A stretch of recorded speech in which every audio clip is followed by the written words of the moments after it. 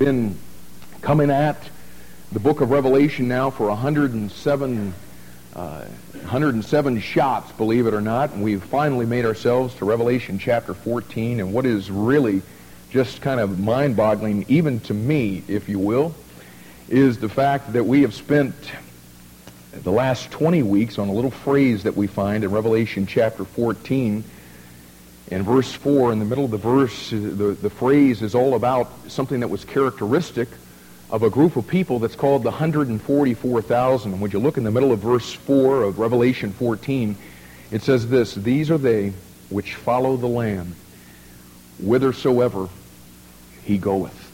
And I know that if you're here for the first time and you're reading that little phrase, you're thinking, yeah, that's a nice little phrase. They follow the Lamb whithersoever he goeth. But as I was reading that and preparing for preaching to this group of people that God has called me to minister to every week, that phrase just jumped out at me. And the reason that it did is because it is so uncharacteristic of the people that are living in the day and age when you and I are living.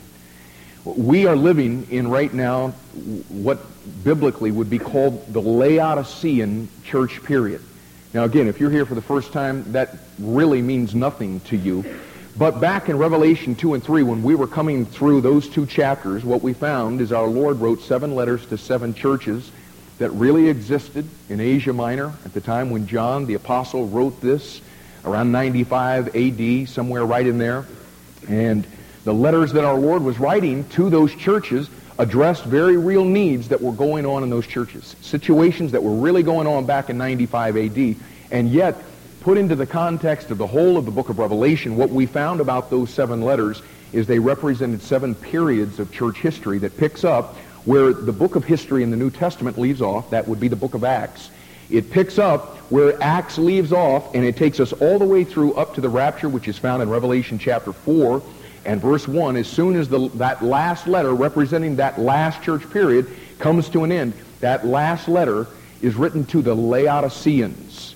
So in a broad sense, we're living right now in this period of time that God says is the Laodicean church period. Something interesting about the word Laodicea is that the word means the rights of the people.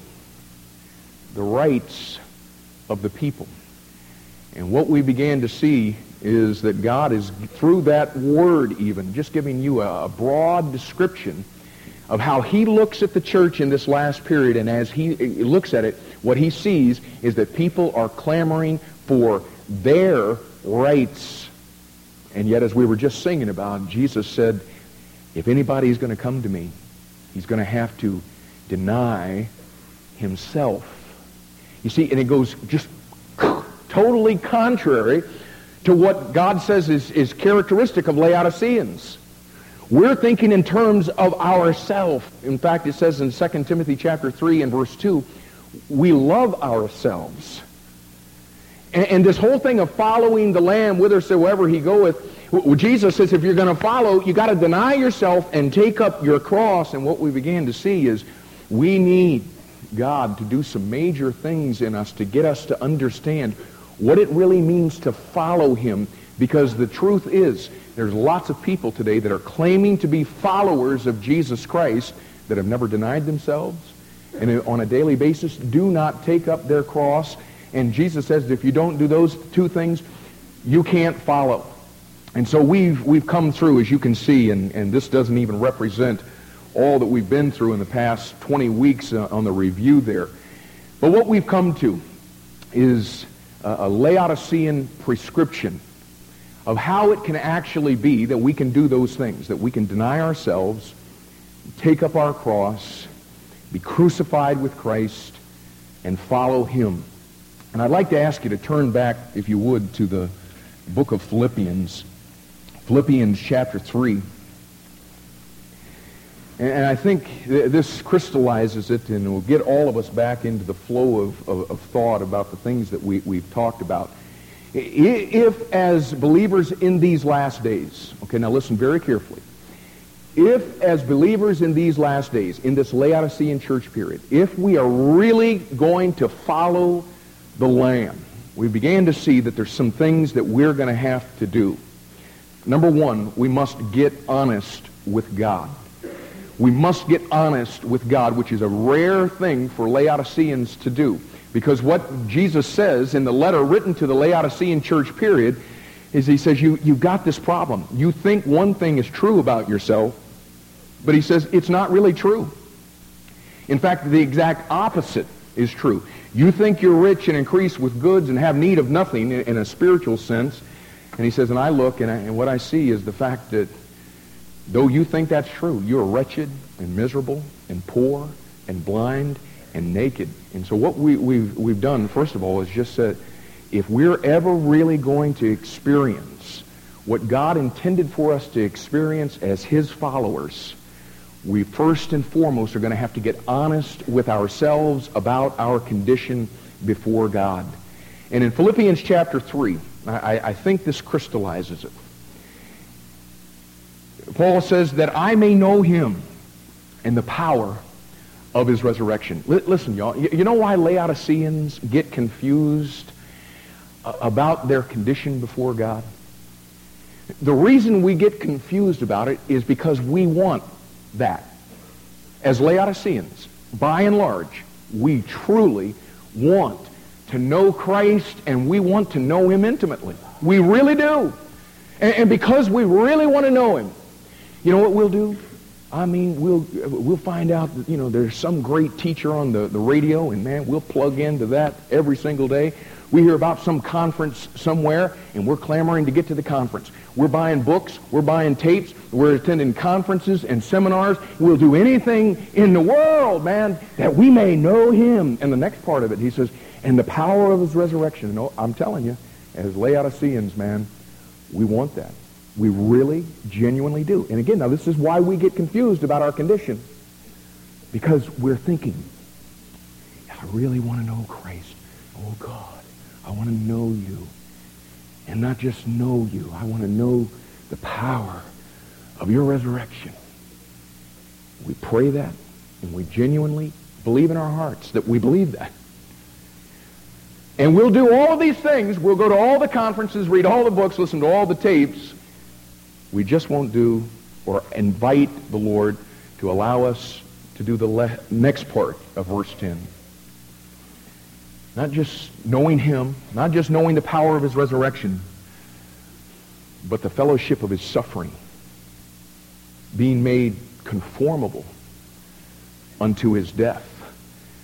And when we ended last time, what I was trying to show you is that here we are, and as Laodiceans, we all want the abundant life that Jesus talked about.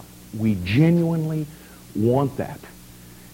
But what we're seeing here is that if we're going to have the abundant life, and I think that a great definition of it would be the first part of Philippians chapter 3 and verse 10. You know what it's all about? It's all about knowing Him and experiencing the power of His resurrection. And buddy, we want that. So to have the abundant life, we've got to have the power of His resurrection. And the deal is, y'all, you don't get it from listening to tapes. You don't get it from reading books. You don't get it from having morning devotions, though that may be part of it. You experience the power of His resurrection because do you know the next word? Say it. Hello? You experience the power of His resurrection because you die. And until you die, you can never be resurrected. And here are Laodiceans, and we want the power of His resurrection without dying. It doesn't come that way. Had Jesus never died, He would have never risen from the dead. Duh. And yet, somehow it doesn't connect with us Laodiceans, does it? It doesn't connect that if we're going to know the resurrection power of Christ in our life, that we're going to have to come to the place that we die. And so what we did is we look in Philippians chapter 2 and verse 8, what we began to see is what led to our Lord's death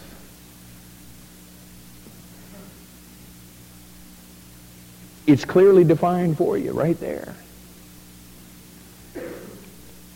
And what we've been trying to get into our minds is this. If there was something that led to our Lord's death on the cross, are we thinking that we're any different than Him? Are we thinking that we're going to be able to experience His death and ultimately the power of His resurrection in a way that He could not do it?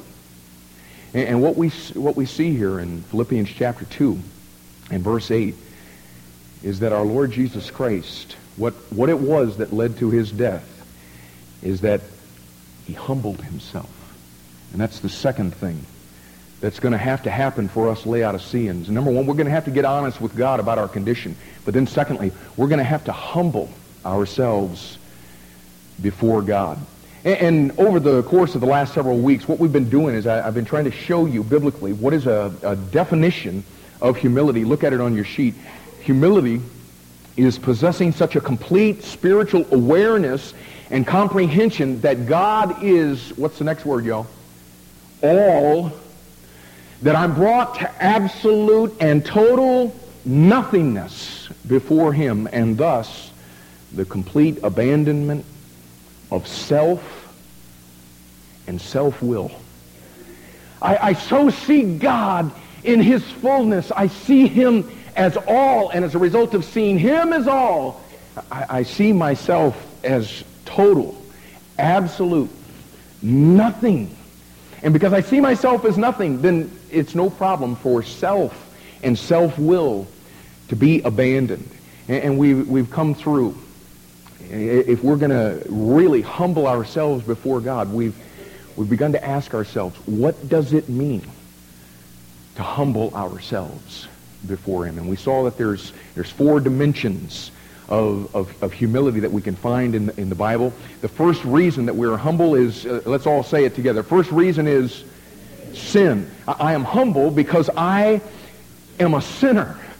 Listen, when I see God in the fullness of all that He is, the first and foremost thought that I have is what I am before Him. Because when you see Him in the fullness of all that He is, you see Him as absolutely holy. Just like Isaiah said, He's here and holy, holy, holy is the Lord of hosts. And he says, oh my goodness, when I saw it, I thought that I was falling apart.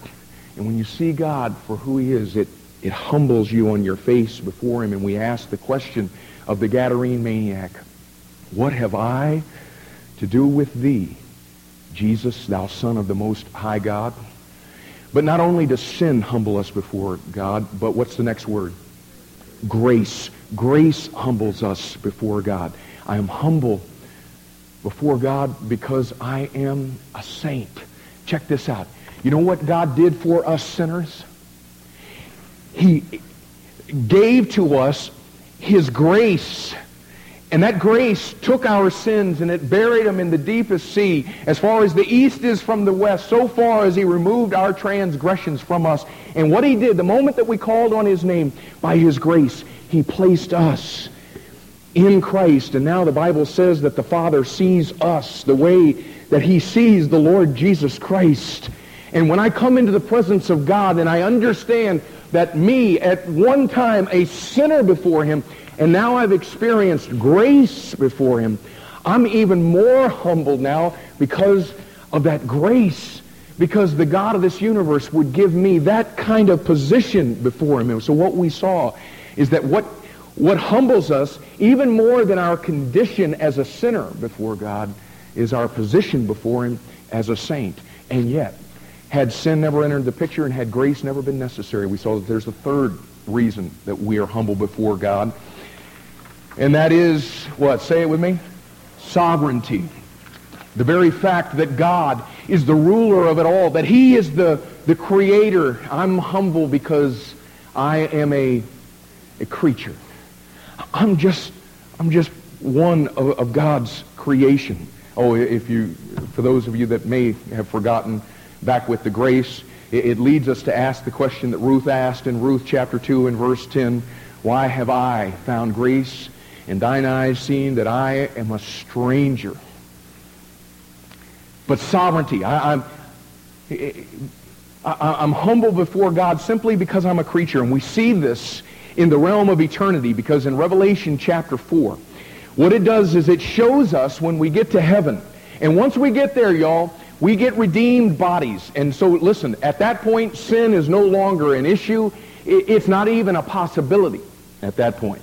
Sin has been removed, and it's gone. And before grace has even come into the picture, the first thing that it says in Revelation chapter 4, that we are just absolutely humbled on our face before God. That's what it says. That we, all of us that know the Lord Jesus Christ, when we come into His presence, the thing that's going to captivate us as soon as we get there is that He is the sovereign God, and the most comfortable place we're going to be able to find ourselves is on our face before Him. And what we're going to be saying is, you are worthy because you are the creator of all things. And I don't know what in the world we're doing here, because you are just so incredible and we are so absolutely nothing. And we get on our face before Him. It leads us to ask the question that David asked in Psalm 8 and verses 3 and 4. When I consider the heavens, the work of your fingers, your creation, he says, I ask, what is man that thou art mindful of him? And it humbles us before him. But now listen, and this is the thing that was so important. Laodiceans the only thing that humbles Laodiceans is sin. And yes, it ought to, because we do a lot of it. But we'll never really fully humble ourselves before God until biblically we're humbling ourselves the way that God says that we should humble ourselves. And it's not only because of sin, but it's because of grace. It's because of His sovereignty. And yet, in Philippians chapter 2 and verse 8, when it says that Jesus humbled Himself and became obedient unto death, even the death of the cross, and make sure that you get this, when He humbled Himself, it didn't have anything whatsoever to do with Him being a sinner. It didn't have anything whatsoever to do with Him being a recipient of grace. It didn't have anything whatsoever to do with the fact that God is the creator, because the Bible says that Christ is the creator of all things. And He knew no sin. And since He knew no sin, there was no grace that was necessary. And yet, Philippians chapter 2 and verse 8 says, He humbled Himself. And the truth is, folks, we can go through all three of those, and we can humble ourselves before God because we are sinners, because we are saints, and because we're creatures. But we'll never fully have humbled ourselves until we humble ourselves for the same reason that Jesus humbled Himself. And you remember what it was? The reason that Jesus humbled Himself was because, and this is deep, the reason He humbled Himself was because He was humble. And not just He was humble, but He was the very essence of humility. It was a part of His being. It was a part of His character. It was one of His attributes. He is humility. And that's what it is. He humbled Himself. He emptied Himself. And so listen, if we're going to humble ourselves, the fourth reason that we do it is conformity. I'm humble because I'm a disciple of Jesus Christ, and listen to the exalted place that He has given those of us that know the Lord Jesus Christ. Romans chapter 8 and verse 29 says that He has predestined that we would be conformed to the image of His Son. Listen, God has so magnified us because we are in Christ that what He says He's going to do is He's going to make us like Him. We are His disciples. We are His learners. We are His followers. And He says, I have predetermined to do this. I'm going to make you like Him. And the reason that we humble ourselves before God is because of a desire in our hearts to let God be in us who He is, that He is humility. And I'm humble because I'm a disciple. And so I asked the question that Job asked in Job 7 in verse 17. What is man that thou hast magnified him, and that thou shouldest set thine heart upon him? O God, I come before you, and for the same purpose that Christ humbled Himself, because He is in me and because I am in Him, I desire to empty myself before Him. And what we've talked about is that if we're ever, now, oh please would you listen, if you're ever going to die so that you might have the power of his resurrection, we first have got to humble ourselves. And our humility is a little bit more than what it was for Christ. We humble ourselves because of sin, because of grace, because of sovereignty. But we humble ourselves because he is the essence of humility, and we have a desire to be like him. And we've talked about the importance of, on a daily basis, us coming before God and humbling ourselves before him because of those reasons. Getting on our face. Because again now, you can't know resurrection power till you die. You can't die until you humble yourself. And so we're coming before God and emptying ourselves and identifying as his creatures and as his disciples with that cross and saying, oh God, I want to be obedient unto death. And so today I come and I present to you my way. I extend to you my feet to receive the nail that will crucify my way to you today. Help me not to go my way, but your way. Direct my paths to your way. And Lord, my work, my will, anything that has to do with the flesh, that, Lord, today I come and I extend my arms and I open my hands to receive the nails that are crucify all of me and all of me doing my things to get this power. I come and I'm crucified. Lord, I bow my head. And my thoughts, my desires, my motives, what's behind what I do and where I go, I bow myself to receive the crown of thorns that will connect me to your death. And Lord, I commit to you my spirit, and I come now and I submit myself before you, and I desire to sink down into the grave of your death, into the grave of rest, into the place where self-effort has ceased. I seek to come into your presence like that. And what we talked about last week is that when we do that and we've humbled ourselves before God and we've sought to personalize and actualize the cross of Jesus Christ into our life, what we said is, and this is on your study sheet, the hard part isn't expressing humility before God. The hard part is exercising humility before men. Not expressing humility before God, because as Laodiceans, y'all, we're pretty good at it. The hard part becomes expressing that humility toward men. And when God measures humility, he doesn't do it based on all the things that we say and do and think when we're on our face before him in prayer. And you see, and this is where, again, as Laodiceans, we deceive ourselves, because we come before God and we're saying all of these things and we're thinking all of these right thoughts and we're doing all the right things. We position ourselves in the right position to show our humility before God. And well, we should. We're bowing. Some of us are even prostrate on our face before him. But what we're beginning to see here is God's not measuring our humility before him because of the things we say and do and think. He measures it on the humility we carry with us after we get back on our feet and carry out toward the people he brings into our path in just the daily circumstances of life. You're going to know if you're really humble by how you live once you get up off of your face before God after saying all of those humble things. And if you want to know how humble someone is, don't listen to them when they talk to God.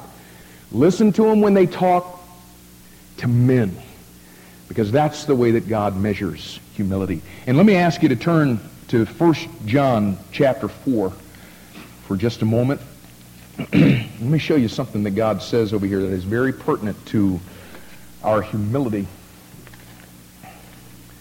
1 John chapter 4. And look at verse 20. He says, if a man say, I love God, and listen, in Laodicea, man, all kind of people running around everywhere. I love God. They come into rooms like this and they sing, I love God. If a man say, I love God, and hateth his brother, he is a liar. What I'm trying to get you to see is God is not real impressed with the things that we say, no matter how loving, no matter how humble they sound. God is not real. Did you hear the words that they just said? Did you hear the words they just sang? God is always looking at the heart. He says, if a man say, I love God, and hateth his brother, he is a liar. For he that loveth not his brother whom he hath seen, how can he love God whom he hath not seen? And we can't fully make that connection somehow in our finite minds, that if I hate that guy over there that's across the room, that I'm trying to make sure that our paths don't run into somehow in the course of this Sunday morning, somehow it never registers in our mind that it is a big pile of hooey when we stand in this room and we sing, I love you, Lord, but I can't stand that guy. God says, I'm sorry. I'm not impressed. And what he's saying here is he measures, now listen, what he's letting us know in verse 20 is he measures our love for him by how we love our brothers.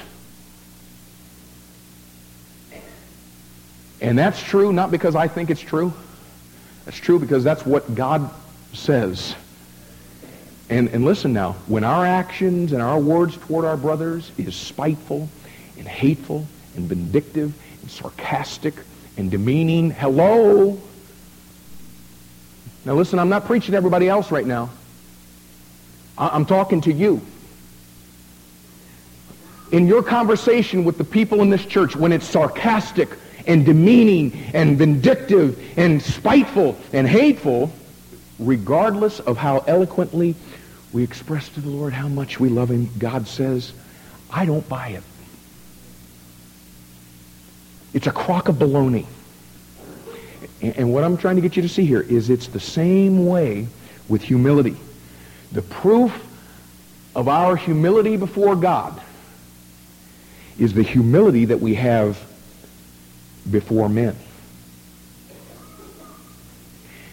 And the reason I'm going through all of this is because I fear that in this church, as we've been talking about taking up our cross, I fear that as we have begun to see that if we're ever really going to do this, it's going to be humbling ourselves, and we've gone to the Word of God, and God has shown us the whole new dimension of what it means to humble ourselves, and now we're all going to get real eloquent in our prayers to God and in our position before God, and we're humbled, and we're going to do the little crying thing, and we're going to feel all good about our spirituality and get up off of our face and treat our brothers and sisters in anything but a humble manner, and we're going to think we're humble before God and frustrate ourselves because, well, it said the prayers that you taught us to pray. And the issue is not us saying all of this stuff. But I'm not minimizing saying all of that stuff. That's where it begins. But the proof, you're really going to know that what you said was true when you get up off your face and in real life, real circumstances of life, with real people, the people that you work in the office with, the people that you rub shoulders with on the line, you're going to know whether or not you really humbled yourself before God by the humility you express before them and exercise before them on a daily basis. And listen, that's why as you begin to go to the instruction written to the church in the New Testament, that's why every one of them, anywhere you want to slice it, they're all going to come back to, you need to humble yourself before men. You know why? Because that's how you know you've really humbled yourself before God. And the only way that you can ever get to the place to where you have truly experienced the power of his death, burial, and resurrection is if you first humble yourself before God. And I wanted to cruise us through this morning the instruction that we find in the letters written to the church. And let's start in the book of Romans this morning. Romans chapter 12. Romans chapter 12.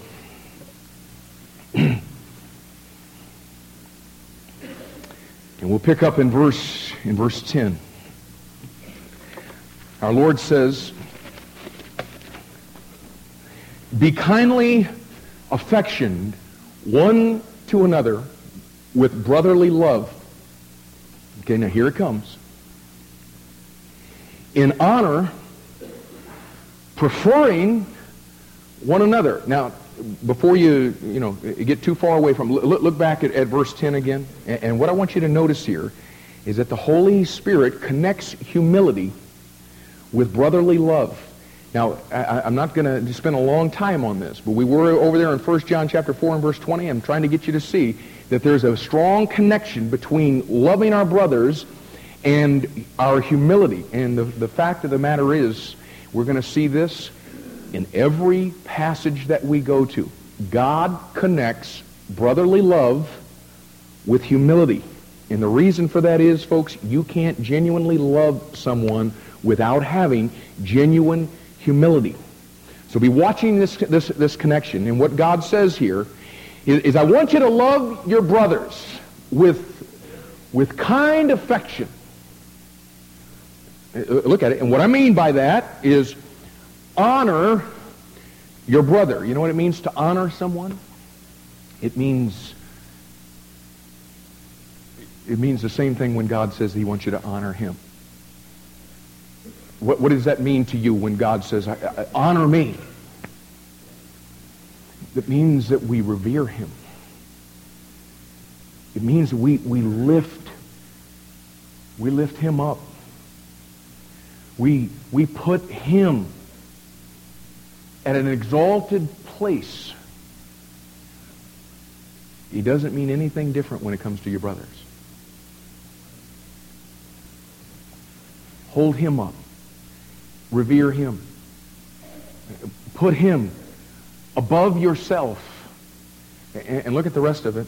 And don't just honor Him, but prefer Him. Well, what does that mean? It's not tough, is it? It's tough to live this, but what it means is giving preferential treatment. Prefer Him. Put Him before yourself. Put His needs before your needs. Honor Him. Revere Him. Hold Him up. Prefer Him. Put His needs above your needs. Let me ask you something. When you're cold, what do you do for yourself?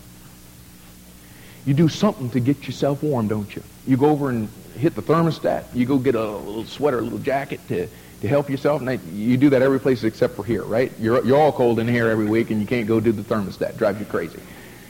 When you get thirsty, what do? You go get a drink. When you're hungry, what do? You do something to get yourself where you ain't hungry no more. You eat. When you stink, what do? You go shower. You bathe. You know what? You take pretty good care of yourself, don't you? And God says, okay, I want you to have brotherly love now. And I want you to honor Him, and I want you to prefer Him. And you know how good a care you take for yourself? Okay, that might give you a good indication of what it means to prefer Him. Put His needs before your needs. And drop down to verse 16 right here in this same chapter. And he says, be of the same mind one toward another. Now watch this. Mind not high things. And sadly enough, folks, that's the way that it is in Laodicea. Our mind is always on high things. You know what our minds are always on as Laodiceans? It's always on things that are going to lift us up. On things that are going to make us look good. You know what? We love to be with the people, and we love we love people. We like to be with the people who make us look good. The people who we have determined are important. The people that we have determined are successful. And buddy, for them, man, we'll bend, we'll sacrifice, we'll do whatever needs to be done for them because they're somebody. And boy, I want to tell you, I look like somebody when I'm with people who are somebody. And that's what I'm all about. And God says here, listen, don't mind high things, but condescend. And listen, my Laodicean brother and sister, he's talking to us. Get off of your high horse, God's saying. Don't mind all this high trash and all the thoughts of self-promotion and self-exaltation, all the pride that lifts you up. Condescend. We're going to come back here, but right in the same chapter here, in chapter 12, go back to verse 3 for just a second. Paul says, "For I say through the grace given unto me to every man," listen to it, every man, woman, young person, "to every man that is among you, not to think of himself more highly than he ought to think." And I want you to notice here that the issue is how you think. Now listen, my Laodicean brother and sister. He doesn't say how you act. Because as Laodiceans, we've learned how to act humble. Our problem is we don't think humbly. We got all of this going on in our mind about things, and God says, now listen, watch out how you think. Every man that is among us, God says, is not to think of himself more highly than he ought to think. Okay, you got that? Don't think of yourself higher or more highly than you ought to think. That's God's standard. Okay, now how are you gonna obey that verse? There's something you got to determine, right? What is it that you got to determine before you can obey that verse? If God says, I don't want you to think more highly of yourself than you ought to think, then what do you got to determine? You got to figure out, okay, how ought I to think of myself? Okay, because I'm never going to know if I'm thinking more highly than I ought to think until I know how I ought to think of myself. So how ought I to think of myself? And you know how God answers that question in the New Testament? What he does is he takes the greatest servant, other than the Lord Jesus Christ, in the entire church age, the one that penned half of the New Testament. And what he does is he just, throughout the course of his writings, he shows you how Paul thought of himself. And you know how he thought of himself? He said in 1 Corinthians chapter 15 and verse 9, I am the least. He said in Ephesians 3:8, I'm less than the least. In 1 Timothy 1:15, he said, I am the chief of sinners. And are you guys looking for this on there? It's not there. But you can do it without blankies, right? Now I'm afraid you missed it, and I think this is so key. Don't think more highly of yourself than you ought to think. How ought you to think? Okay, God says, well, let me just show you how the greatest servant in the entire church age, let me show you how he thought. He said, I am the least. I am less than the least. 1 Timothy 1:15, I am the chief of sinners. 2 Corinthians 12:11, I am nothing. Now listen, that's how you ought to think. Now, does anybody in this room really think that you are greater than the Apostle Paul? Anybody at all? We may have somebody here that's like that this morning. If so, raise your hand and we will applaud you. I mean, straight up, nobody in this room thinks you're better than the Apostle Paul, do you? And yet, now, I'm not talking about how we act now. I'm talking about how we think. We still think we're something, don't we? No, I'm not saying you think you're all that in a bag of chips. I'm not saying, all of that. All I'm saying to you is you haven't come to the place, have you, to where you are less than the least, to where you just nothing, zero. You see, that's what I'm talking about. We think we're something, and God provides the greatest facials in the world, man. Especially the Laodiceans. Galatians chapter 6 and verse 3, you know what he says to us Laodicean? He gets right up in our face and he says, if a man think himself to be something when he is nothing, he deceiveth himself. Anybody in this room other than me deceiving yourself? Because we still think we got a little bit of something going on, don't we? We still think we got a little bit of something to offer to God. We still look around and we think we're a little bit better than other people. And listen, when you think that you're anything more than the least and less than the least and the chief of sinners, when you think that you're anything more than nothing, you think more highly of yourself than you ought to think. Work with me, y'all. And drop down to verse 16 again. Be of the same mind one toward another. You see, wouldn't it be great if everybody in this room just thought that I'm less than the least? No, I'm less than you are. Well, no, I'm less than you are. No, I'm less than you are. Wouldn't it all just be great if we all had the same mind? You know what? I'm nothing. Because you know what would happen? None of us would mind high things. He says, but condescend to men of low estate. Be not wise in your own conceits. And if you obey verse 3, you won't have any problem doing that.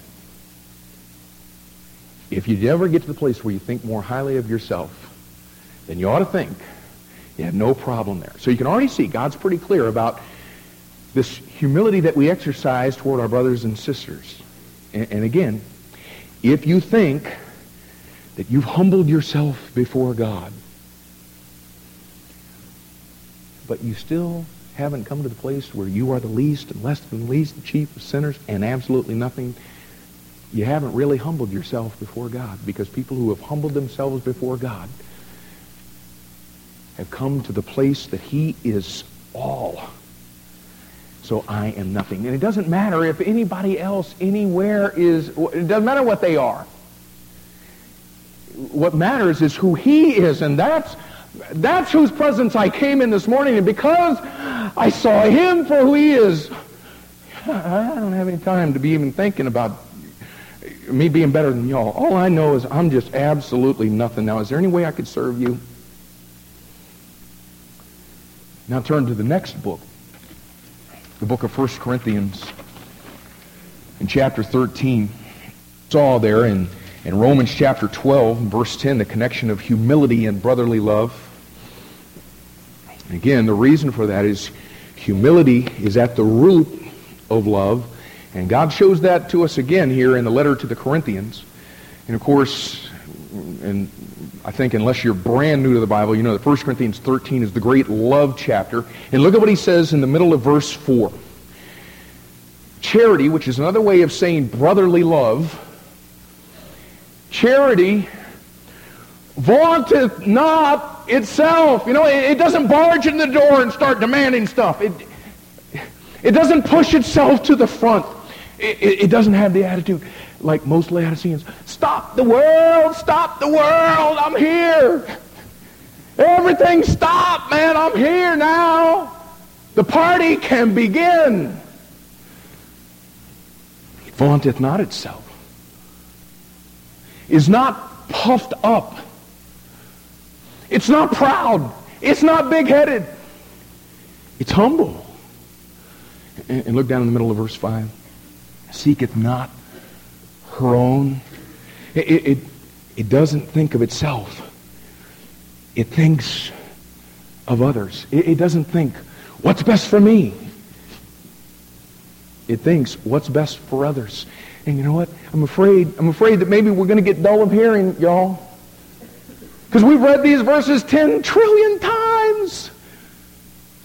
It seeketh not its own. Isn't that beautiful? No, it's not beautiful unless we live it. And I'm asking you, where's a Laodicean that lives life like that? Without vaunting itself. Without being puffed up. And I'm not talking about how we act. I'm Talking about how we think. Seeketh not her own. And you see, in Laodicea, what we do is we think in terms of what would be best for you if what's best for you will make me look humble and loving in everybody else's eyes. So you see, in wanting what's best for you, I really want what's best for me anyway. And so I go through this whole thinking process of how to appear to be humble before you, because in honor, I'm preferring you, but in my mind, I'm thinking, and I'm really going to look like somebody if I get that humble. Now, I realize that by making that statement, everybody's going, well, how does he know that? Because that's how I think. Do you? You know what? That's what I appreciate about y'all. You're honest, man. Look at the end of verse 5. Thinketh no evil. Oh, listen, y'all. Truly humble people don't think about, let's see, what would be the humble thing to do in this situation? What can I do here to sound and look humble? A preacher that I know took a missions trip. This was before we started taking missions trip. It intrigued me. I never forgot it. He talked about being over in India. And there was, they got the holy men over there in India, They starve themselves and they walk around like this with, sackcloth and ashes and all of that. And so he wanted to take a picture of the guy. He asked him if he could take the picture. You know what the guy does before he takes the picture? He rearranges the ashes on himself and gets the look on his face of how humble he is. Hello? You know what Laodiceans do? We rearrange the ashes of our life so that we can appear to everybody like we're humble. Because when people think that we're humble, they think we're something. And that's what we're really after. Humble people's minds, they don't think like that. They truly don't seek their own.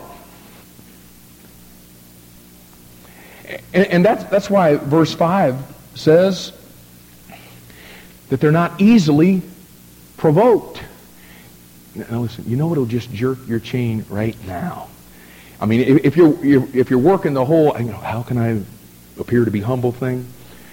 Just let whoever it is that you're trying to be humble before, under the guise of serving them and their needs, just let them give off the air that this really is a very fitting thing that you would serve me, because I really am better than you.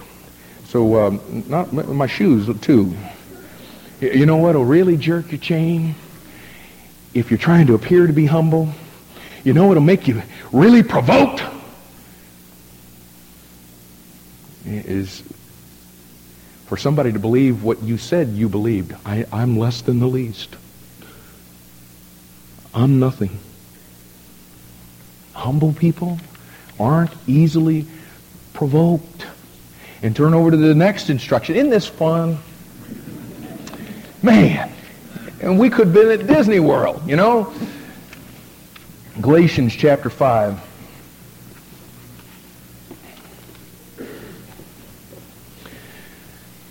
Galatians 5, look at the last part of verse 13. He says, by love serve one another. And again, he emphasizes the fact there can be no real love without humility. I'm humble, and that's why I love you. I'm humble, therefore I serve you by love. That we just saw in 1 Corinthians 13. The kind that's not looking for anything. That's not barging in the door saying, here am I, God's gift to the world.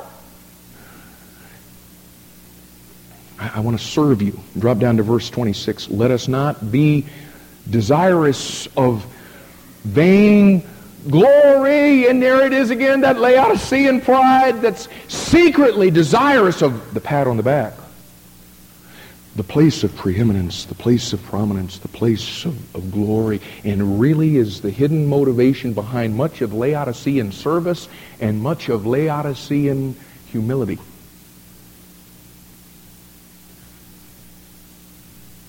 We're going through all the shenanigans of humility. But we're desirous of vainglory. And Paul says in verse 26, let us not be desirous of vainglory, provoking one another. Now, check it out. You see, when you desire vainglory, it's real easy for everybody else who's desiring vainglory to detect. It takes one to know one, you know? And we provoke them because they wanted the glory that we're trying to get. And when they get the glory that we're wanting, look at the rest of the verse, we envy them.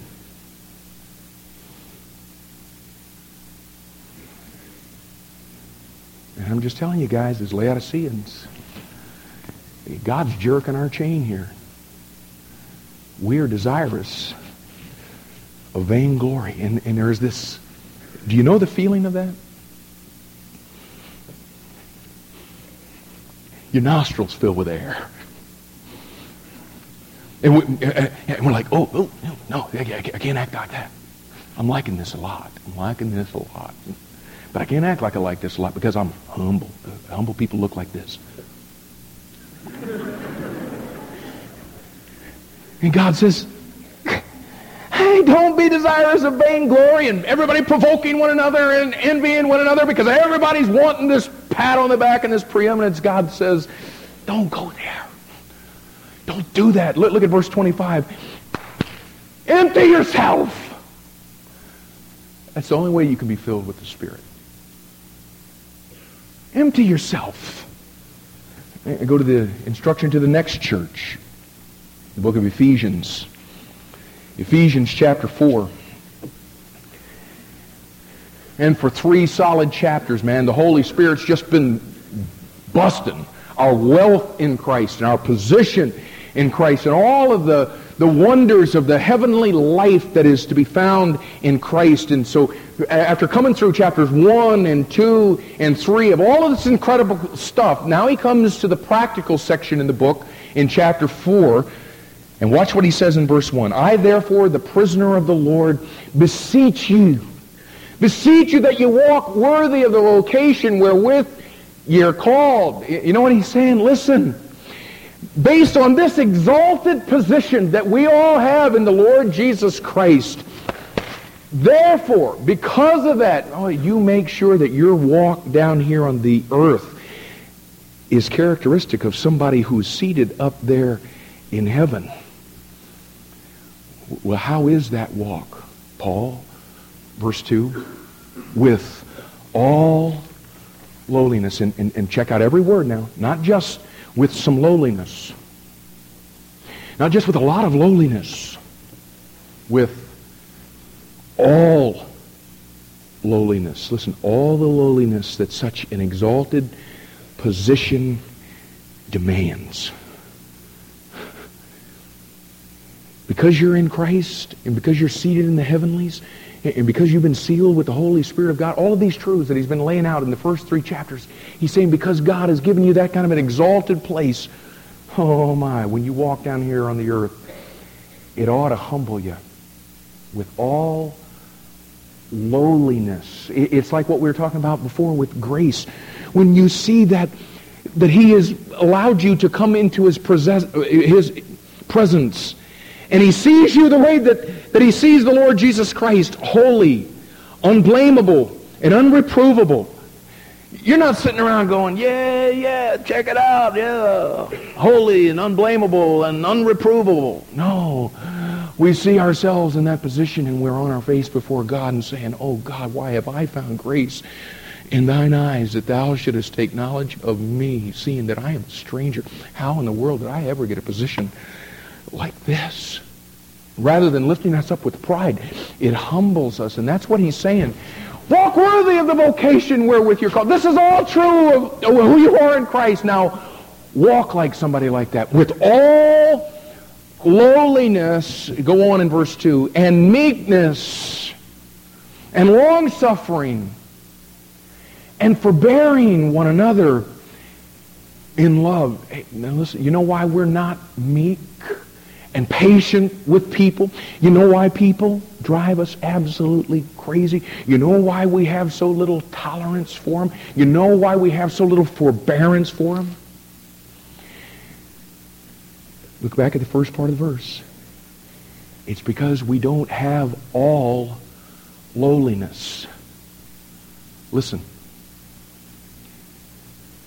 We have enough lowliness to bring us to say all kinds of wonderfully sounding words to God on our face before Him in prayer. We've got enough lowliness to bring us to that.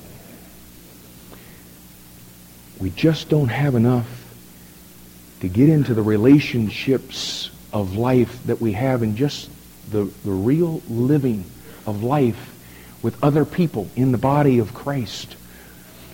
We've got enough to say all this stuff to God. We just don't have enough to make us meek. We just don't have enough to make us long-suffering and patient. We just don't have enough to be forbearing.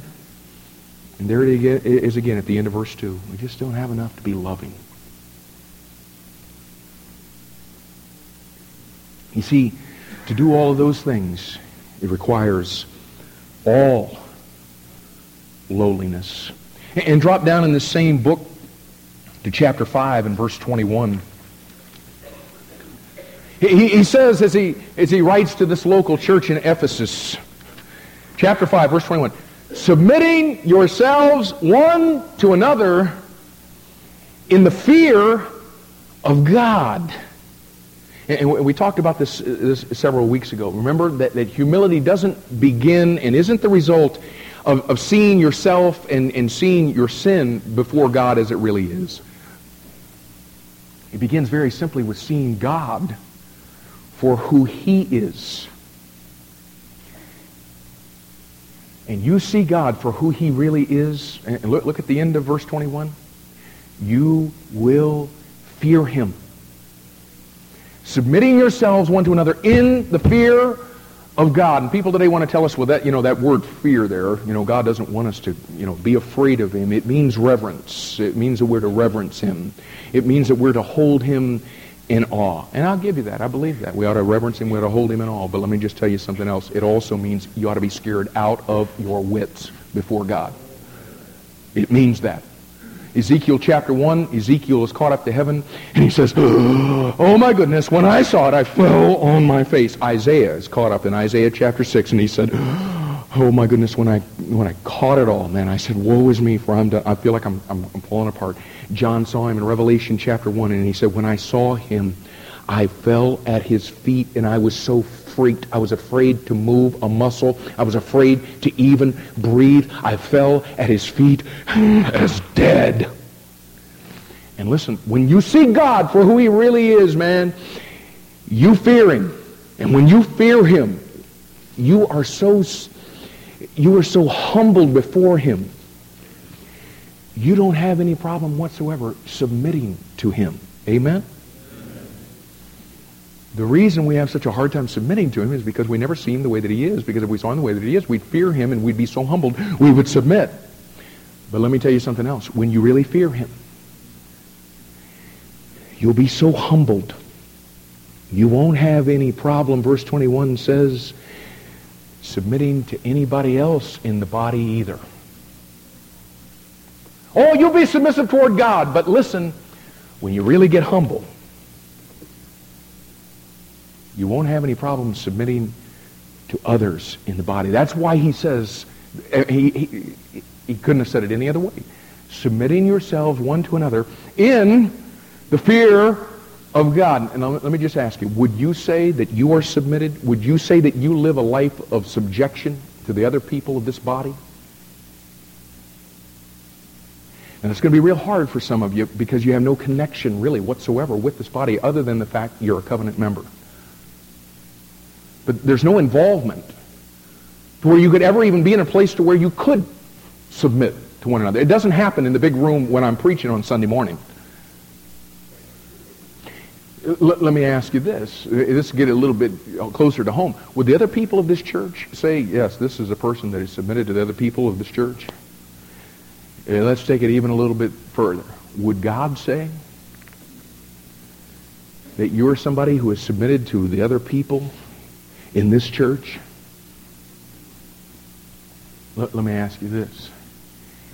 Is there anybody that could confront you about an area of sin in your life? Is there anybody in this church that could confront you like that and it would tick you off if they did? Well, I mean, what if it's somebody that's got more areas to work on than you do?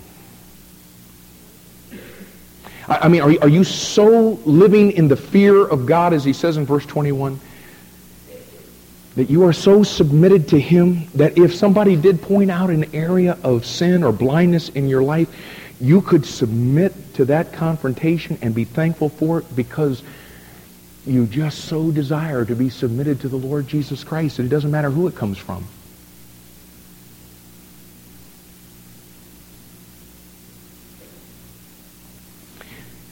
And you know what I'm finding, y'all? It's a whole lot easier to be humble before God in prayer than it is to be humble before men. And yet, this is what God is telling us. That is our call on our life. Turn to the next one, the book of Philippians. Some of you newer to the Bible. How many letters are there to the churches? Philippians chapter 2. We're going to leave 1 Thessalonians alone, so there's only 2 more. Okay, now this is where the whole discussion on humility started. With our Lord humbling himself in verse 8. And you know what? The whole passage is really summed up in verse 5. He says, "Let this mind be in you, which was also in Christ Jesus." You have the same mindset in you that he had in him. The mindset of humility. And he says back in verse 3, "Let nothing." You got it? "Let nothing be done through strife or vainglory, but in lowliness of mind, let each esteem other better than themselves." Okay, now look at the verse, because the implication of this verse is if you don't have the lowliness of mind or the humility that would cause you to view other people above you, what he's saying is you'll end up doing things striving to put yourself in a position above them. And he says, listen, don't let anything in this church be done through strife or vainglory. Don't be trying to step on anybody's neck to get a higher position in somebody's eyes or somebody's mind. But listen, everywhere you go with every person in the body, look at everybody else and esteem them better than yourself. And you see, this is the plague of Laodicea. People in the church doing the same thing that they used to do when they were in the world. Jockeying for position. Striving, stepping on people's necks if they have to. Doing whatever is necessary to somehow get to the top of the heap in the church. And we look at the disciples as they're making their way to the upper room with the Lord Jesus Christ, and we dog them big time, man, because here they are going to the upper room where the Lord is going to just break it out for them about what's going to happen to him on that cross and how he's going to take the sin of the world and be crucified and all of that. And as they're on their way, man, they're all jockeying, they're all fighting one another about which one of them is the greatest. And we look at them and we say, oh my goodness, that is just so horrendous. And yet, as Laodiceans, we do the same exact thing. We just don't do it with words like the disciples we're doing. We do it in our hearts, and we act so appalled at these guys. Like Paul was saying back there to the Galatians, our hearts are desirous of vain glory, and we have learned to mask those desires under the guise of humility and service. But Paul says here, in lowliness of mind, let each esteem other better than themselves. And now, think about this. Now, listen, there are some people that when we think about them, we don't have any problem whatsoever fulfilling that verse. I mean, we look at their life, and their walk with God is just so unbelievable. And I mean, these people are so holy, and these people have got so much wisdom, and oh my goodness, the gifts they have, the abilities they have. I mean, we just feel honored to be in their presence, and we don't have any problem whatsoever esteeming them better than ourselves. But I want you to be real honest about something. Okay, this is tough for Laodiceans. Are there not people that come to your mind? People who are less holy than you? People who don't have as much wisdom as you have? People who don't have the gifts and abilities that you have, that you think to yourself in our Laodicean minds, and we think to ourselves, okay, I'm all about this humble thing, but I mean, without going through the theatrics of some false humility, how am I going to genuinely esteem those people better than I do myself? I mean, has God left us here to all act this out? Or does he really mean that we ought to be able to look at every other person and esteem them better than we do ourselves? And now listen, I'm not bringing this up because I've got the easy out question. No, this is tough stuff. The truth is, y'all, the very fact that the question comes into our minds, and I'm the one that's addressing it right now, it came into mine, but the very fact that it comes into our minds shows us how far out we still are from understanding what true biblical humility really is. Because do you remember the definition of humility that we talked about? Just listen.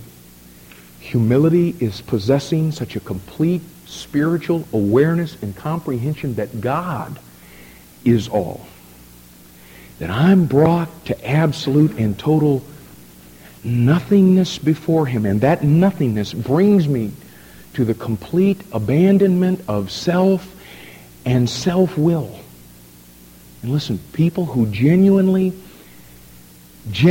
see themselves as nothing and have abandoned self in the fullness of all that God is, the reality is, folks, they no longer compare themselves with others.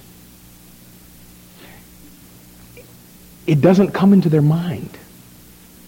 You know why? It doesn't need to.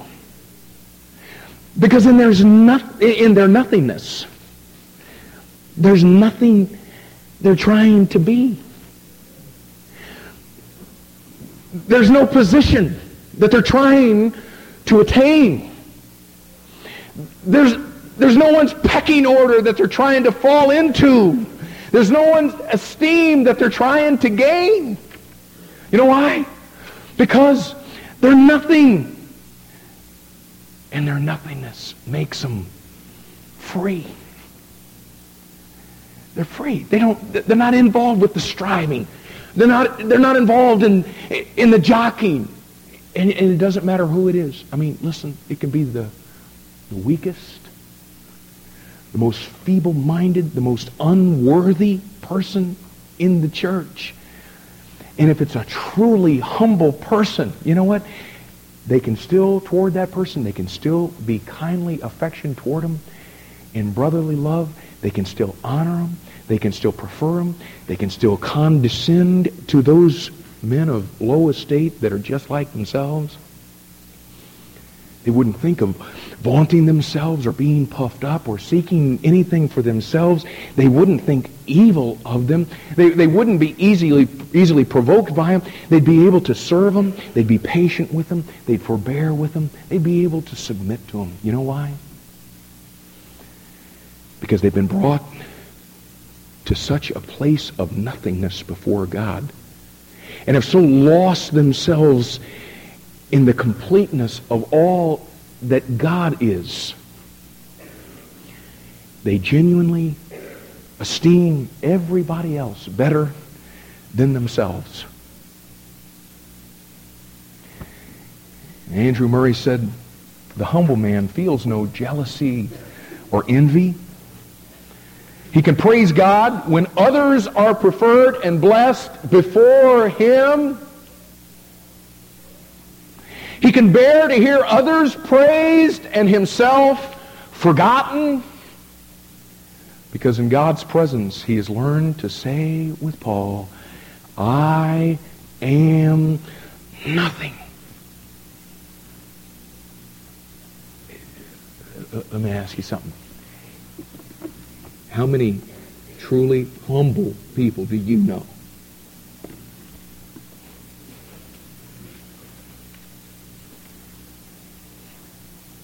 And I'm afraid that because I don't know about you, I don't know any.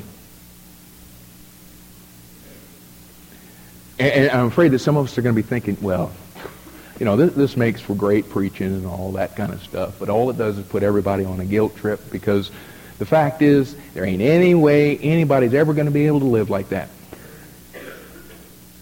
Let me ask you, has that thought crossed your mind this morning? And if that's true, I just want to ask you, why in the world did the Holy Spirit inspire the Apostle Paul to say what he said in verse 3? Let each esteem others better than themselves. I mean, do you really think God's going to command something of you that he's not willing to empower you to do? And I want to promise you something. He is willing. The question is, are we? And listen, you know what? You know what keeps most of us Laodiceans from ever being humble? We want to be humble. We just don't want to be too humble. You got me? Oh yeah, I'm all about that thing. But now, now, how far does this go, though? And you see, as long as we're asking how far it goes, it ain't going to happen.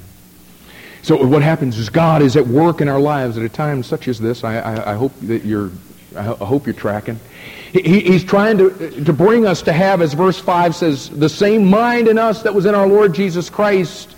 But you know what? We get so caught up asking all kinds of spiritual sounding questions when it comes to, we're trying to figure out all the ins and outs of what humility is and isn't, and what humility does and doesn't do, and what if this, and you're in this situation and this happens, and what if that. And you know what? We never just completely abandon ourselves to humility. You know what Jesus did, y'all? He didn't ask any questions. He didn't reason it all out. He didn't put any qualifications or limitations on it. You know what he did? It's in verse 8. It's real simple. He humbled himself. Unreservedly.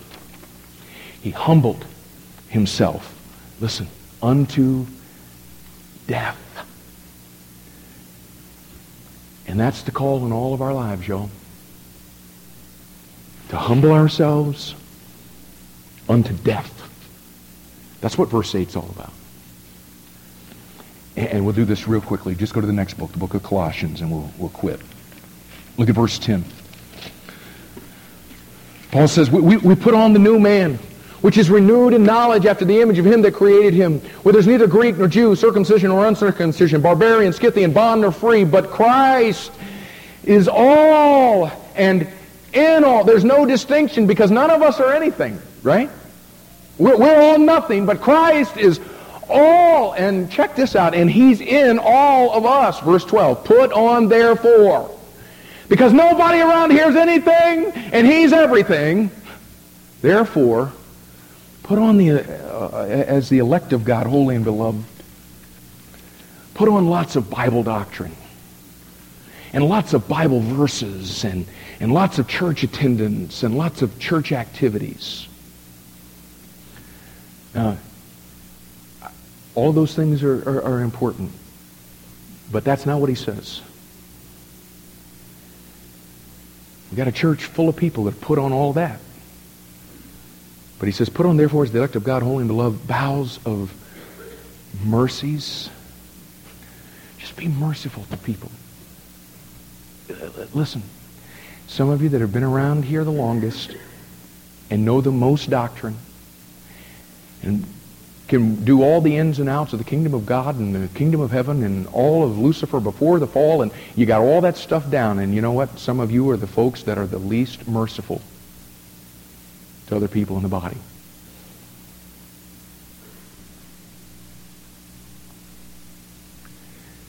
Put on, he says, kindness.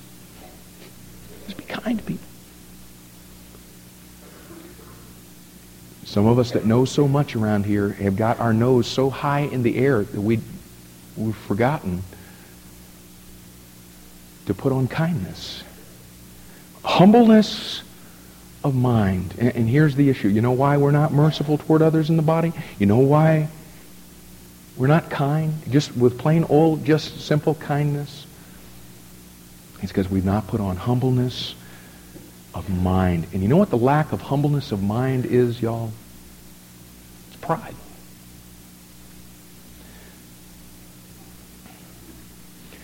And you know why we're not merciful and kind and all of this stuff? Bottom line is we think we are better than we are. And the proof of it would be just let somebody that we think is somebody come around and just watch how unbelievably kind we'll be to them. And how merciful we can be toward those people that we hold up as something. And he says, listen, put on humbleness of mind, meekness, long-suffering, forbearing one another. If any man have a quarrel against any, even as Christ forgave you, so also do ye. And above all these things, put on charity, which is the bond of perfectness. And what I'm wanting you to see is that, listen, you can do a lot of good things. You can know a lot of wonderful truths. You can know a lot of wonderful doctrines. You can have hidden your mind a lot of verses. You can say a lot of good things to God in prayer. And you may even think, because you got all that going, you may think that you're humble before God, but none of those things are the measuring stick that God uses. He measures our humility before Him by the humility that we exercise toward our brothers and sisters.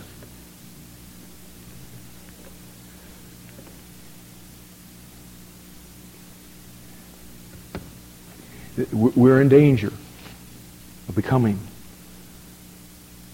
proud because of what we know.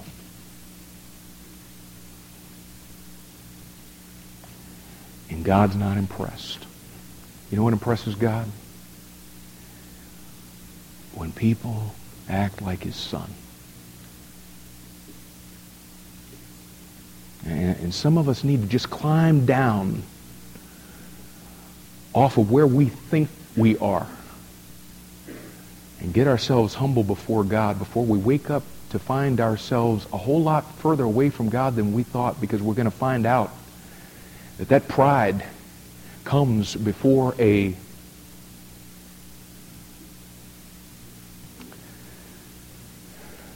Lord, I pray that you'd help us to not deceive ourselves into thinking that one thing is true about us when you know that something else is true.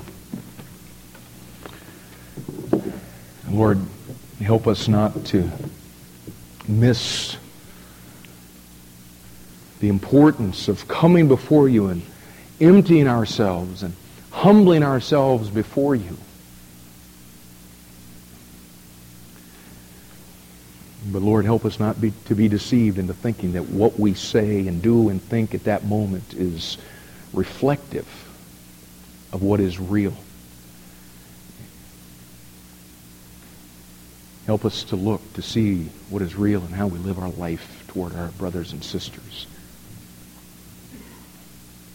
Help us all, even now, while all this is fresh in our mind, to do just what Colossians just told us, to put on humbleness of mind.